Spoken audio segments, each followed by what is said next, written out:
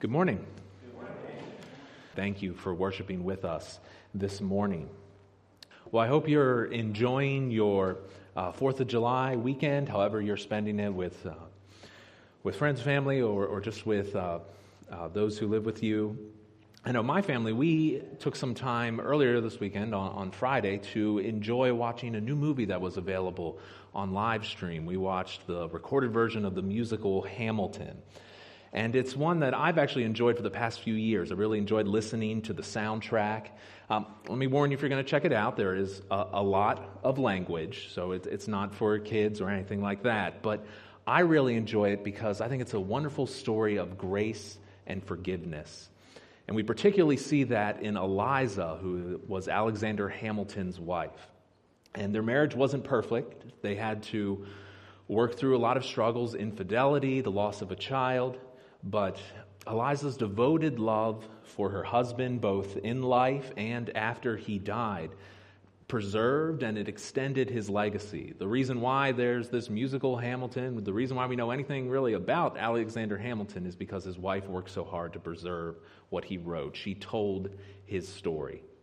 And thinking about that kind of devoted love reminded me of the same devoted love that we see throughout Ruth chapter 2.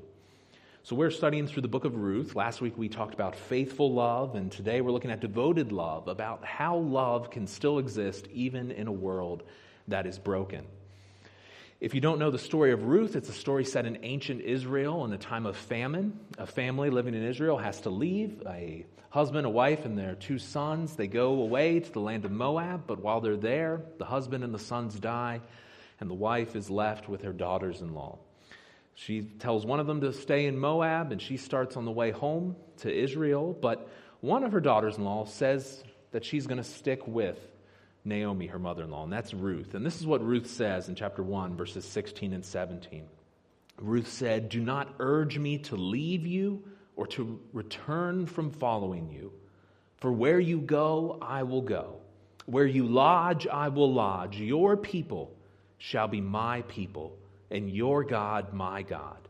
Where you die, I will die, and there will I be buried. May the Lord do so to me, and more also, if anything but death parts me from you."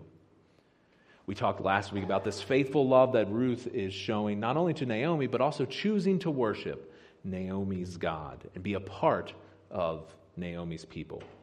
So they arrive in Bethlehem around March, April. It's time for the barley harvest. And then we come to chapter 2, which will show us what devoted love looks like, particularly in the lives of 3 characters. Now, chapter 2 is a bit of a longer chapter, and I apologize to do it this way, but I'm going to read through the whole chapter right now. Those of you who are used to coming here at East Shore, I'm not going to ask you to stand because it is a longer chapter. I tried, there's not really a good way to break it up to read in chunks because I'm going to read the whole thing and then we're going to kind of jump around in the chapter to look at how 3 characters show devoted love. So I'm going to read Ruth chapter 2. I'm going to be reading from the English Standard Version starting in verse 1. Chapter 2, verse 1. Now Naomi had a relative of her husband's, a worthy man of the clan of Elimelech, whose name was Boaz. And Ruth the Moabite said to Naomi, "Let me go to the field and glean among the ears of grain, after him in whose sight I shall find favor." And she said to her, "Go, my daughter." So she set out and went and gleaned in the field after the reapers. And she happened to come to the part of the field belonging to Boaz, who was of the clan of Elimelech. And behold, Boaz came from Bethlehem, and he said to the reapers, "The Lord be with you." And they answered, "The Lord bless you." Then Boaz said to his young man who was in charge of the reapers, "Whose young woman is this?" And the servant who was in charge of the reapers answered, "She is the young Moabite woman who came back with Naomi from the country of Moab. She said, 'Please let me glean and gather among the sheaves after the reapers.' So she came, and she has continued from early morning until now, except for a short rest." Verse 8. Then Boaz said to Ruth, "Now listen, my daughter. Do not go to glean in another field or leave this one, but keep close to my young women. Let your eyes be on the field that they are reaping, and go after them. Have I not charged the young men not to touch you? And when you are thirsty, go to the vessels and drink what the young men have drawn." Then she fell on her face, bowing to the ground, and said to him, "Why have I found favor in your eyes, that you should take notice of me, since I am a foreigner?" But Boaz answered her, "All that you have done for your mother-in-law since the death of your husband has been fully told to me. How you left your father and mother and your native land and came to a people you did not know before. The Lord repay you for what you have done, and a full reward be given you by the Lord, the God of Israel, under whose wings you have come to take refuge." Then she said, "I have found favor in your eyes, my Lord, for you have comforted me and spoken kindly to your servant, though I am not one of your servants." Verse 14. And at mealtime Boaz said to her, "Come here, eat some bread, dip your morsel in the wine." So she sat beside the reapers, and he passed to her roasted grain, and she ate until she was satisfied, and she had some left over. When she rose to glean, Boaz instructed his young men, saying, "Let her glean even among the sheaves, and do not reproach her. And also pull some out from the bundles for her, leave it for her to glean, and do not rebuke her." So she gleaned in the field until evening. Then she beat out what she had gleaned. It was about an ephah of barley. She took it up and went into the city. Her mother-in-law saw what she had gleaned. She also brought out and gave her what food she had left over after being satisfied. Her mother-in-law said to her, "Where did you glean today? Where have you worked? Blessed be the man who took notice of you." So she told her mother-in-law with whom she had worked and said, "The man's name with whom I work today is Boaz." Verse 20. Naomi said to her daughter-in-law, "May he be blessed by the Lord, whose kindness has not forsaken the living or the dead." Naomi also said to her, "This man is a close relative of ours, one of our redeemers." And Ruth the Moabite said, "Well, besides, he said to me, 'You shall keep close by to my young men until they have finished all my harvest.'" And Naomi said to Ruth, her daughter-in-law, "It is good, my daughter, that you go out with his young women, lest in another field you be assaulted." So she kept close to the young women of Boaz, gleaning until the end of the barley and wheat harvest, and she lived with her mother-in-law. Let's pray. Lord, thank you for this time we have in your word this morning. I pray, God, that as we look at this text, we will see what devoted love looks like. May it remind us most of all of the devoted love that you show to us through the person and work of your Son, Jesus Christ. May he be our focus. May he be the one that we praise and glorify today and every day. It's in his name that I pray. Amen. So now that we've read the passage, I want to talk about some of the characters that we see in this text and how they show devoted love. The first character we're going to look at is Ruth. And we're going to talk about Ruth's devoted love for family. Ruth's devoted love for her family. In this chapter, Ruth initiates a plan to provide for her and Naomi. They are both widowed women alone in this city that they haven't lived in. Naomi for over 10 years. Ruth has never been here before. But still, Ruth trusts that God will bless, and so she quietly gets to work. She's determined to make something of her life. Her attitude here in verse 2, "Let me go to the field, glean among the ears of grain," kind of reminded me of Rosie the Riveter, those "We Can Do It" posters. She's a woman, she's rolling up her sleeves and she's working to get the job done. What she wants to do is glean or pick up grain. If you remember last week, we talked about in chapter 1 that multiple times this word return kept coming. Return, go back, come back, talking about how Ruth and Naomi are coming back to the land of God's promise. In this chapter, though, the word that appears 12 times is glean. So gleaning is the key thing going on here. This was a system that existed in ancient Israel. It was a way that the poor, sojourners, refugees, widows, orphans, really anyone who was marginalized, it was a way to provide food for them. Because those people could go to the corners of fields, or they could go among fields where the harvesters had dropped stalks of wheat or barley, and they could gather it for themselves. We see this as commanded in God's law. For example, in the book of Leviticus, it says, "When you reap the harvest of your land, you shall not reap your field right up to its edge, nor shall you gather what you drop, the gleanings after your harvest. You shall leave them for the poor and for the sojourner." And God says this is a big deal. He says, "I am the Lord your God. This also then shows up in the book of Deuteronomy, in Deuteronomy 24. When you reap your harvest in your field and forget a sheaf in the field, you shall not go back to get it. It shall be for the sojourner, the fatherless, and the widow, that the Lord your God may bless you in all the work of your hands. God has shown how important this is. He talks about it twice, and he says it's how your work will be blessed. It's how God provided for the poor in Israel. It was a way to make sure that both the haves and the have-nots had something to eat. And it's really interesting what Ruth is doing here. She must have heard about this command or that this existed. And so she says, God says that the farmers are supposed to do this, so I'm going to go out in the field and trust that God's people are going to obey his word. She acts accordingly. After all, she knows I'm both a sojourner, I'm from a different country, and I'm a widow, so I'm entitled to pick this up.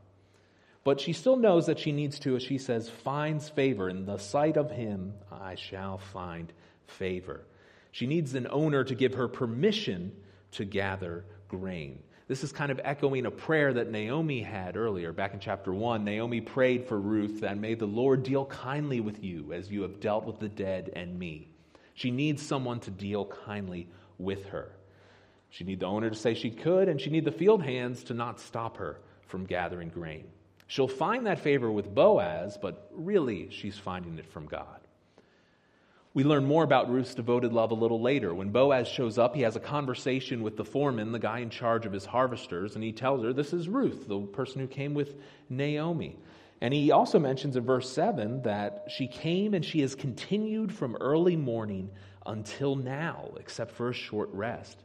She continued working hard, or some translations say she was patiently standing there. She waited all day except for a short rest in a shelter.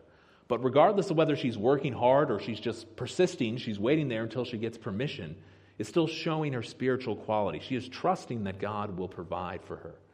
And not only that, but her reputation has preceded her. Boaz has heard of this woman who came and joined God's people.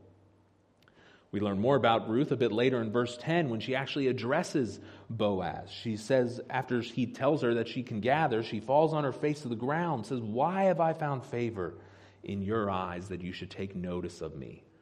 When she's addressing Boaz in this chapter and in the whole situation, she's modeling modesty, grace, courtesy, and showing her determination, her focus, and endurance. Ruth is a very courageous woman to go out by herself to get food, but she is also gracious and submissive when it's appropriate.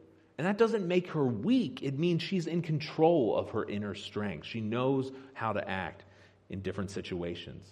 She knows when to be gentle and when to go and get what she needs for her family. And in this day and age, that kind of gentleness and reserve, that's not really prized as much. We value bold speech, somebody saying what they mean, sticking to it no matter what, and being very clear or outright with what they're saying. But we shouldn't underestimate the power of gentle love that Ruth shows here. Now, I'm not saying boldness is bad. We need to be bold, stand up for truth. But we also shouldn't underestimate what God can do through gentle love. It's often more effective at persuading others.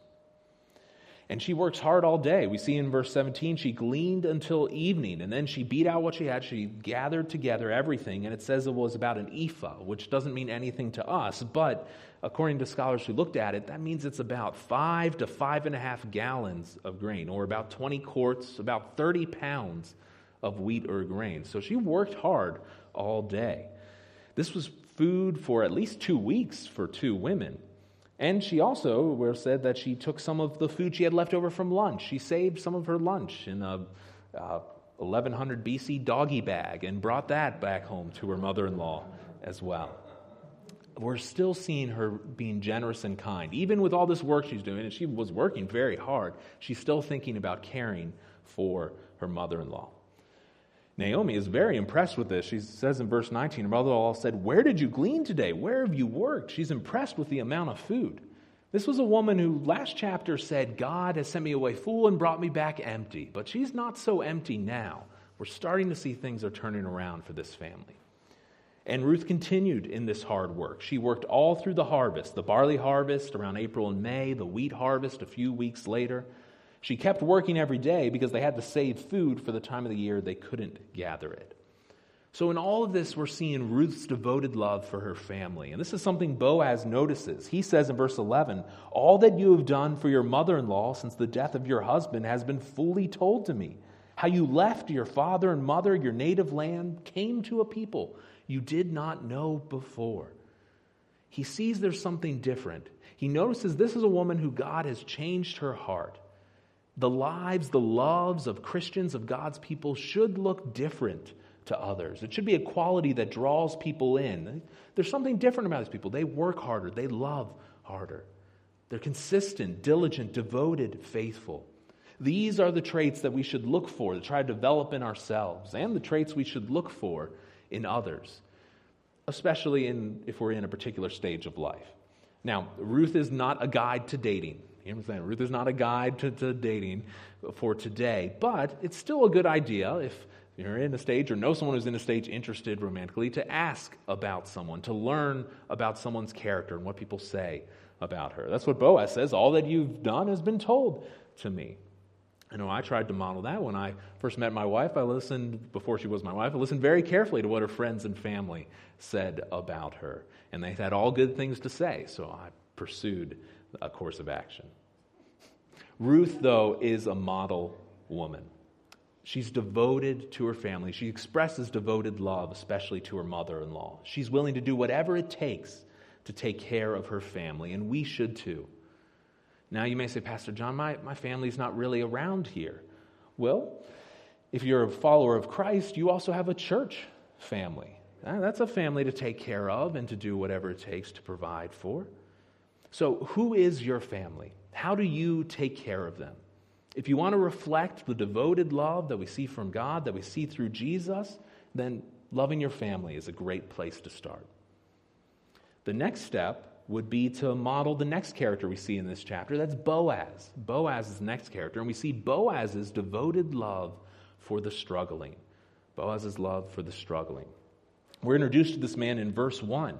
The narrator highlights this is someone to pay attention to. Naomi had a relative of her husband's, a worthy man of the clan her husband was in, whose name was Boaz. He is worthy of excellence and standing. He's a man of character.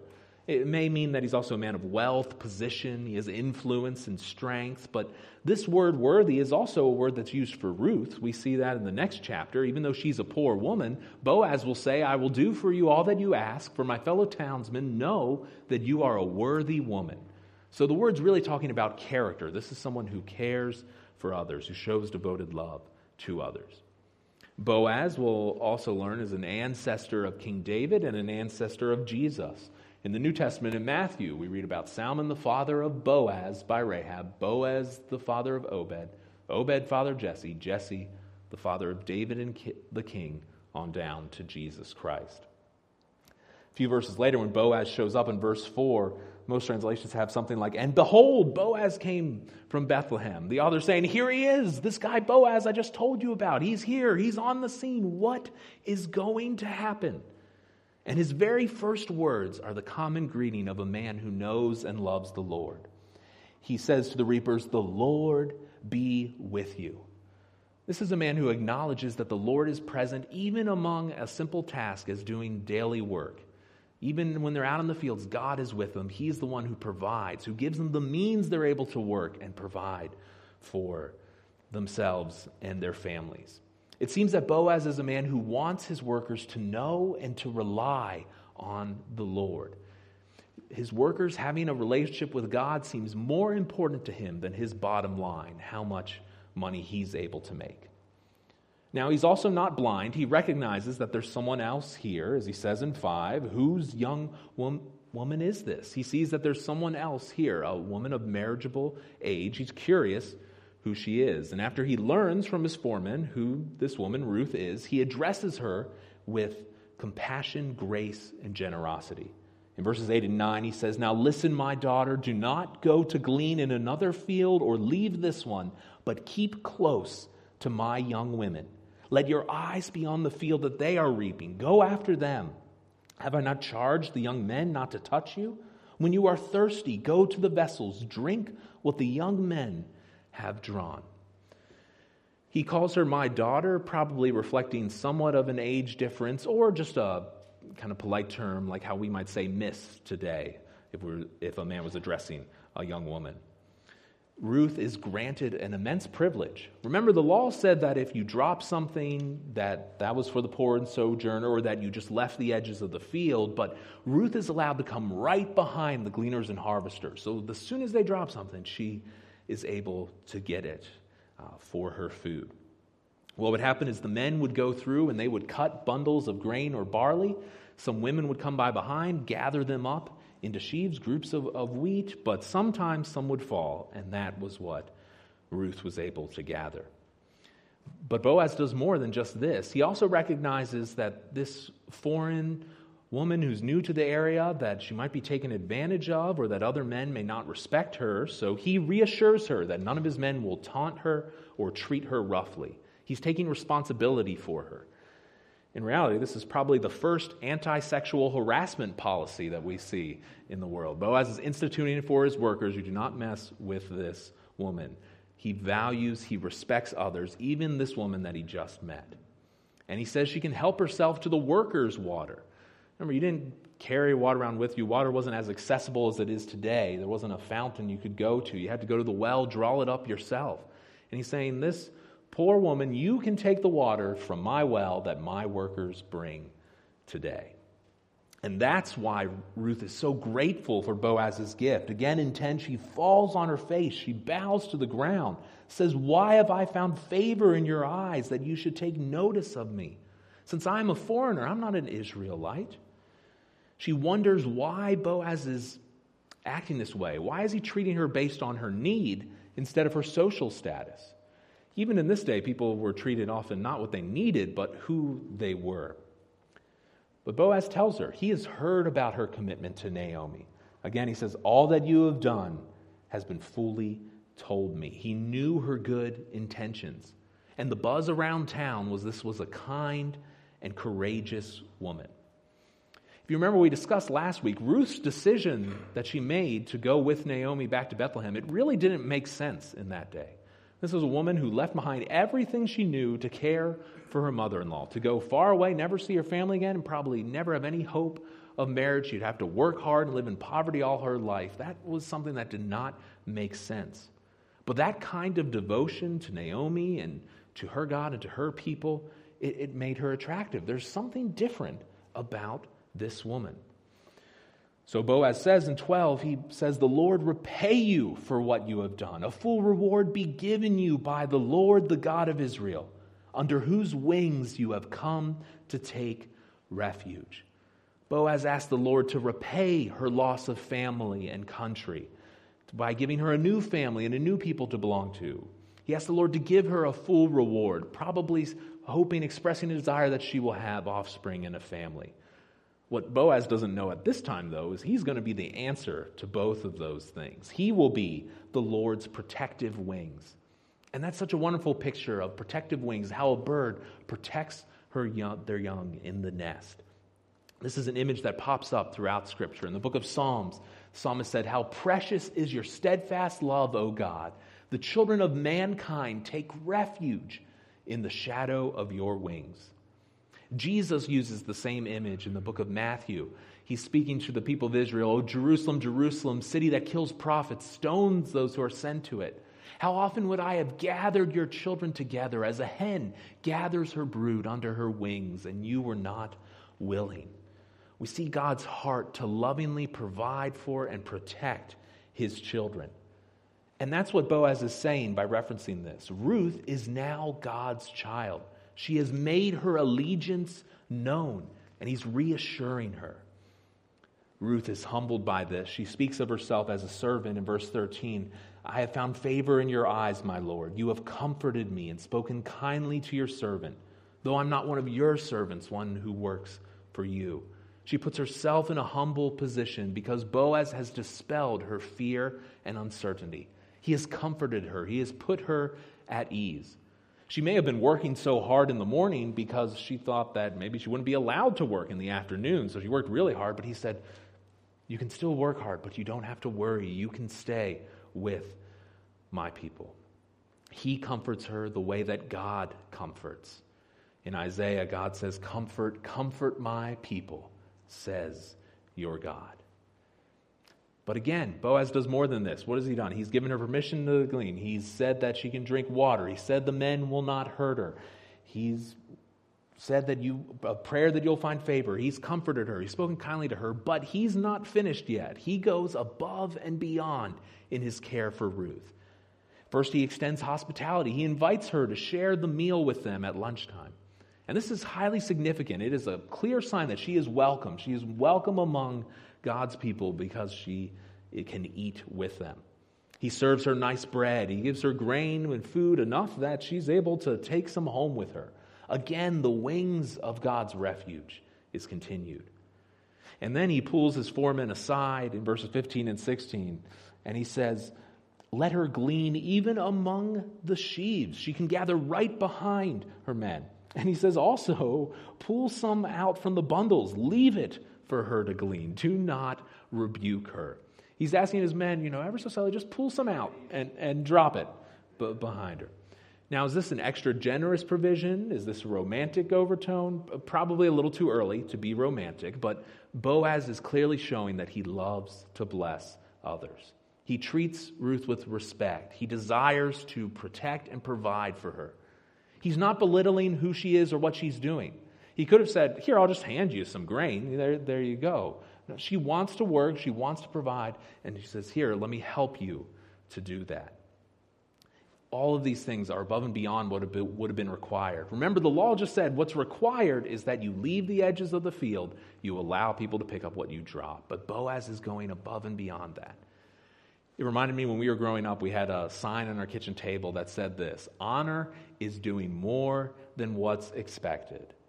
And that's what we were told to do. We were told to honor everyone that we meet. And that means you do more for them than what is expected. Or you go beyond what is asked. And that is what Boaz is doing. This will lead Naomi later, when she learns who it is. She gives a common expression of praise for him. She says in verse 20, Naomi said to her daughter-in-law, "May he be blessed by the Lord." So again, a phrase common in Scripture. In 1 Samuel, King Saul says it. He says to a group of people, "May you be blessed by the Lord, for you have had compassion on me." It's a call for God to express his goodness to those who trust in him. And it's also a reference to God's loving kindness. He loves his people no matter the cost. But there's something interesting here in this verse 20. Naomi says, "May he be blessed by the Lord, whose kindness has not forsaken the living or the dead." Now, some translations will tell you who that kindness is a reference to, but it's actually kind of ambiguous. And so I like how ESV puts it here. Is Naomi talking about Boaz's kindness? He's shown a lot of kindness to the family. Or is it talking about God's kindness? Well, the truth is, it's both are going on here. Boaz has shown kindness, but God will show more. The living will be blessed with new families and marriage, and the dead will have their family name continue. Naomi also points out that Boaz is one of their kinsmen, a family redeemer, a close male relative obligated to help. That may explain some of Boaz's actions. He knew that he was supposed to help. They were supposed to buy back land, pursue justice, and in some cases, as we'll see later, also marry a widow. And as a young unmarried woman, Ruth was vulnerable to assault or harm. So when Ruth tells her that he told me to stay with his reapers, she said, "Well, you should do that because in another field you may be assaulted." Ruth is experiencing the kindness that God's people receive from him. One of the most beautiful passages about this, about why God shows kindness to his people, is in Deuteronomy 7. It says, "You are a people holy, set apart to the Lord your God. The Lord your God has chosen you to be a people for his treasured possession out of all the peoples who are on the face of the earth." And why does God do this? Well, it was not because you were more in number than any other people that the Lord set his love on you and chose you. For you were the fewest of all peoples. But he did it because the Lord loves you and is keeping the oath he swore to your fathers, that the Lord has brought you out with a mighty hand and redeemed you from the house of slavery, from the hand of Pharaoh, king of Egypt. God chooses to bless his people because He loves them. And so when we show kindness, compassion, and care to others, we are modeling the grace that God has shown us. And in here we see the real test of our spiritual maturity. The real test is not how we treat people who are rich, who are famous, or people who can do something good for us. No, the real test is how we treat the poor, the marginalized, someone who can never do anything for us. We should value and respect others no matter who they are or where they are from. We live in a world that wants to assign value to people based on a wide variety of things. I've noticed now that yard signs have become a lot more popular. I'm not just talking about political ones, because of course it's that season, but people will put a sign that says, I believe in this, this, this, and this. And I'm not saying anything's wrong with that or that I disagree with every person who does that, but I wonder if there's a reason for that is a cry out for value. I'm valuable because I believe these things, because I do these things. But the truth is, what you believe, what you do, that doesn't assign you your value. We are to treat every person with devoted love. Love is unconditional care. It's not perfect agreement. It's not insulting someone with names. It is sharing gentle truth. And that type of devoted love should be what makes us attractive to others. Again, in Boaz, we're seeing, as Ruth was an example for women, Boaz is an example for men. He desires to respect, protect, and provide. That should govern every man's interactions and affections, not based on what they can get, but out of desire to respect, protect, and provide. So, we've seen devoted love in Ruth, we've seen devoted love in Boaz, but in the background, there's another character at work in this chapter. The third character whose love we see is God, God's devoted love for us. And there's really two ways we see this, if you're using the fill-in. And one way we see God's devoted love is in His providence. His providence. And providence is just a fancy word meaning God's loving control. And the verse that really shows this is one of probably my favorite verses in the book of Ruth. It's verse 3. Talking about Ruth, she said she wants to glean, and she sets out, she went, gleaned in the field after the reapers, and she happened. She just so happened to come to the part of the field belonging to Boaz. This is kind of an ironic statement from the author. It's God's providence. It's meant to draw our focus here.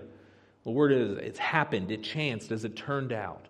In Hebrew, it's literally the happenstance that happened to her, or the chance that she chanced upon was to end up in Boaz's field. One Bible scholar, Daniel Block, puts it this way. He says, in reality, the narrator is screaming, see the hand of God at work here. She didn't just happen here. God is in control. And we might say, how could this have happened? Wouldn't she have some idea? Well, some of it might be we have to get our understanding of what we think a farm looks like kind of out of our heads. Here in America, you typically have a farmhouse, and the fields that surround it belong to the people who live in that farmhouse.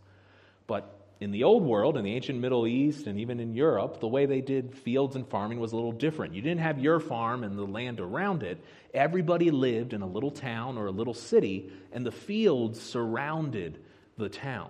So if you were someone new in town, you had no idea who owned what field or not. There really wasn't anything to tell you or show you. You just walked out into the fields. And that's what Ruth did. She just walked out into one of the fields outside of town, and it just so happened to be the field belonging to Boaz. She finds herself in the field of a gracious Redeemer. And on the other hand, there's also some just so happened with Boaz. We get the idea he's someone who loves to care and provide for others from how he treats his workers. So he's just showing love to someone who's struggling. But Boaz and Ruth and even Naomi, they have no idea how God is going to work in their lives. Because the truth is, God is in control of our lives. Psalm 139:16 says, your eyes, God, saw my unformed substance. In your book were written, every one of them, the days that were formed for me, when as yet there was none of them. We even see this in the New Testament. Jesus says in Matthew 10, are not 2 sparrows sold for a penny? And not one of them will fall to the ground apart from your Father. Even the hairs of your head are all numbered. This type of providence and control we see in this chapter. What's interesting in the book of Ruth is the characters speak of God often. Boaz says, "The Lord be with you, the Lord bless you." But there's no big miracles in this book. There's not something miraculous. There's no Red Seas being parted. There's no people being healed. There's no food miraculously multiplying. This is really, for the Bible, this is a pretty ordinary story. It almost seems like God's not involved. But his purposes are hidden. They are still active. Ruth selected a field randomly, but God did not. It reminds me of what Paul tells us in the book of Romans for Christians. We know that for those who love God, all things work together for good, for those who are called according to his purpose. And that purpose is those that God foreknew, he predestined to be conformed to the image of his Son. God works all things together for his people's good, but that good isn't what we want or what we define as good, or that things are easy or simple. That good is that we are made or conformed to be more like Jesus. God works to make his people like his Son. We can also see this providence and even the connection between these two people, Boaz and Ruth. Again, Daniel Block said, Boaz is kind to Ruth because Yahweh God has prepared his heart for her. In all of these things, we see God's providence. And like these characters, we are involved in God's unfolding plan. And from our vantage point, we cannot see how every detail fits in. From our perspective, there are many things that just seem to happen to us, or we just happen to go here, we just happen to go there. But God's loving control is in all of them. Pastor Charles Spurgeon put it this way. He said, "Little do we know what may happen to us tomorrow, but this sweet fact may cheer us, that no good thing shall be withheld. Chance is banished from the faith of Christians, for they see the hand of God in everything. The trivial events of today or tomorrow may involve consequences of the highest importance." Something that seems small to us may be used by God for something great. So let me tell you what I was thinking about as I was looking at this. I was thinking about my life. I was thinking about the world around us. And the truth is, I don't know what God is doing. I have no idea. I don't know what the point of coronavirus or any of this is. I really don't. I don't know what the point of the pain and the suffering in the world is around us, in my own life. I don't know how they fit. I was really, still am really, honestly, wrestling with it. I said, why, God, is this happening more times in the past week than I have in a long time? Screamed, I cried. I don't understand the purpose of what God is doing in the world, what he's doing here in the church, and what he's doing in my life. And maybe I never will. But this book reminds me that God does know the purpose. And so I can either be upset that I don't know, or that I can trust that he does, and I can choose to worship him. I know that he's in control because places in the Bible like this show me. One pastor, Sinclair Ferguson, put it this way. It's as if the Bible as a whole, is saying, come up here, see how God is on his throne, working out his perfect purposes. View things in your own life and times from his point of view. God's word gives us a view that we often don't see on our own. And when life is hard, we can trust in his providence. Isaiah 50 verse 10 says this, "Who among you fears the Lord, obeys the voice of his servant? Let him who walks in darkness and has no light trust in the name of the Lord and rely on his God." I needed that. This idea, though, about God's providence, it also gives us wisdom about how we make decisions and how we can live our life. It's a reminder to us that a decision we make that seems just normal, Ruth just picked a field to go out into, God is still in control of that. We can act and trust God. Two scholars, Joseph Colson and Sean Harrison, they put it this way, the top quote, "God works through ordinary choices to provide for those who trust him." This tells us a lot about how God works on our behalf. His will is fulfilled as we act. We don't have to sit back and wait for it. As we make decisions, we can aim to honor God and know that his purposes will be fulfilled. Now, we may not understand all of it, though, until much later. As the Puritan John Flavel said, the providence of God is like Hebrew words. It can only be read backwards. Hebrew is a language you read from right to left instead of from left to right, like English. So sometimes, in fact, I'd say almost every time, it's only after the event that we can look back and say, that's what God was doing in it. When we're in the middle of it, we can't really see it. So with things in the world or in my life, I struggle to see what God is doing, but I have confidence, as he has in the past, as he does here, that afterwards can look back and say, that was what he was doing. Finally, this chapter also shows us God's loving kindness, his loving kindness. Again, as Naomi said in verse 20, she said, "May he be blessed by the Lord, whose kindness has not forsaken the living or the dead." God keeps his promises. He blesses his people even when it doesn't look like it. Even when we are strangers to him, even when we rebel against him, he loves us. As it says in Romans 5:8, God shows his love for us in that while we were still sinners, Christ died for us. When we were rebels against him, when we rejected God's reign and rule, he still showed his love for us. There was a time, even those of us who know God now, that we didn't, that we were an enemy of his. But even in that time, God showed his love by sending his Son to die for us. And that means any blessings we have in our life are only from God's grace. Anything good we have is not something we earned or were able to get for ourselves. It's a blessing of God's grace. It is in Christ that God's loving kindness is poured out on us. And when we have this view in mind, we can truly say, like the psalmist does in Psalm 32, "Blessed is the one whose transgression is forgiven, whose sin is covered. Blessed is the man, the woman against whom the Lord counts no iniquity, in whose spirit there is no deceit."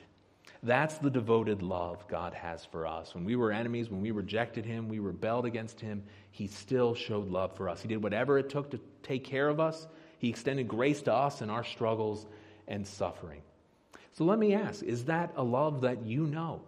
Do you know that love of God? He expressed it through the person and work of his Son, Jesus Christ. Jesus was the one that he sent to live a perfect life, die on our behalf so that we could be restored to a right relationship with God. Yes, Ruth 2 shows us example of devoted love in Ruth and in Boaz, but the main way it shows us is in God's providential love and control. How he was in control of what was happening, even the field that Ruth went to, he still has that same love and control for his people today. And if you're not a part of his people, I'd encourage you to be a part. Learn who Jesus is. Ask me or get in touch with me. You can email me at the church or get in touch with someone who can tell you about how you can have a relationship with Jesus Christ. He shows devoted love to us. And so our response to that should be to praise and worship him, reflect on his love, and worship him.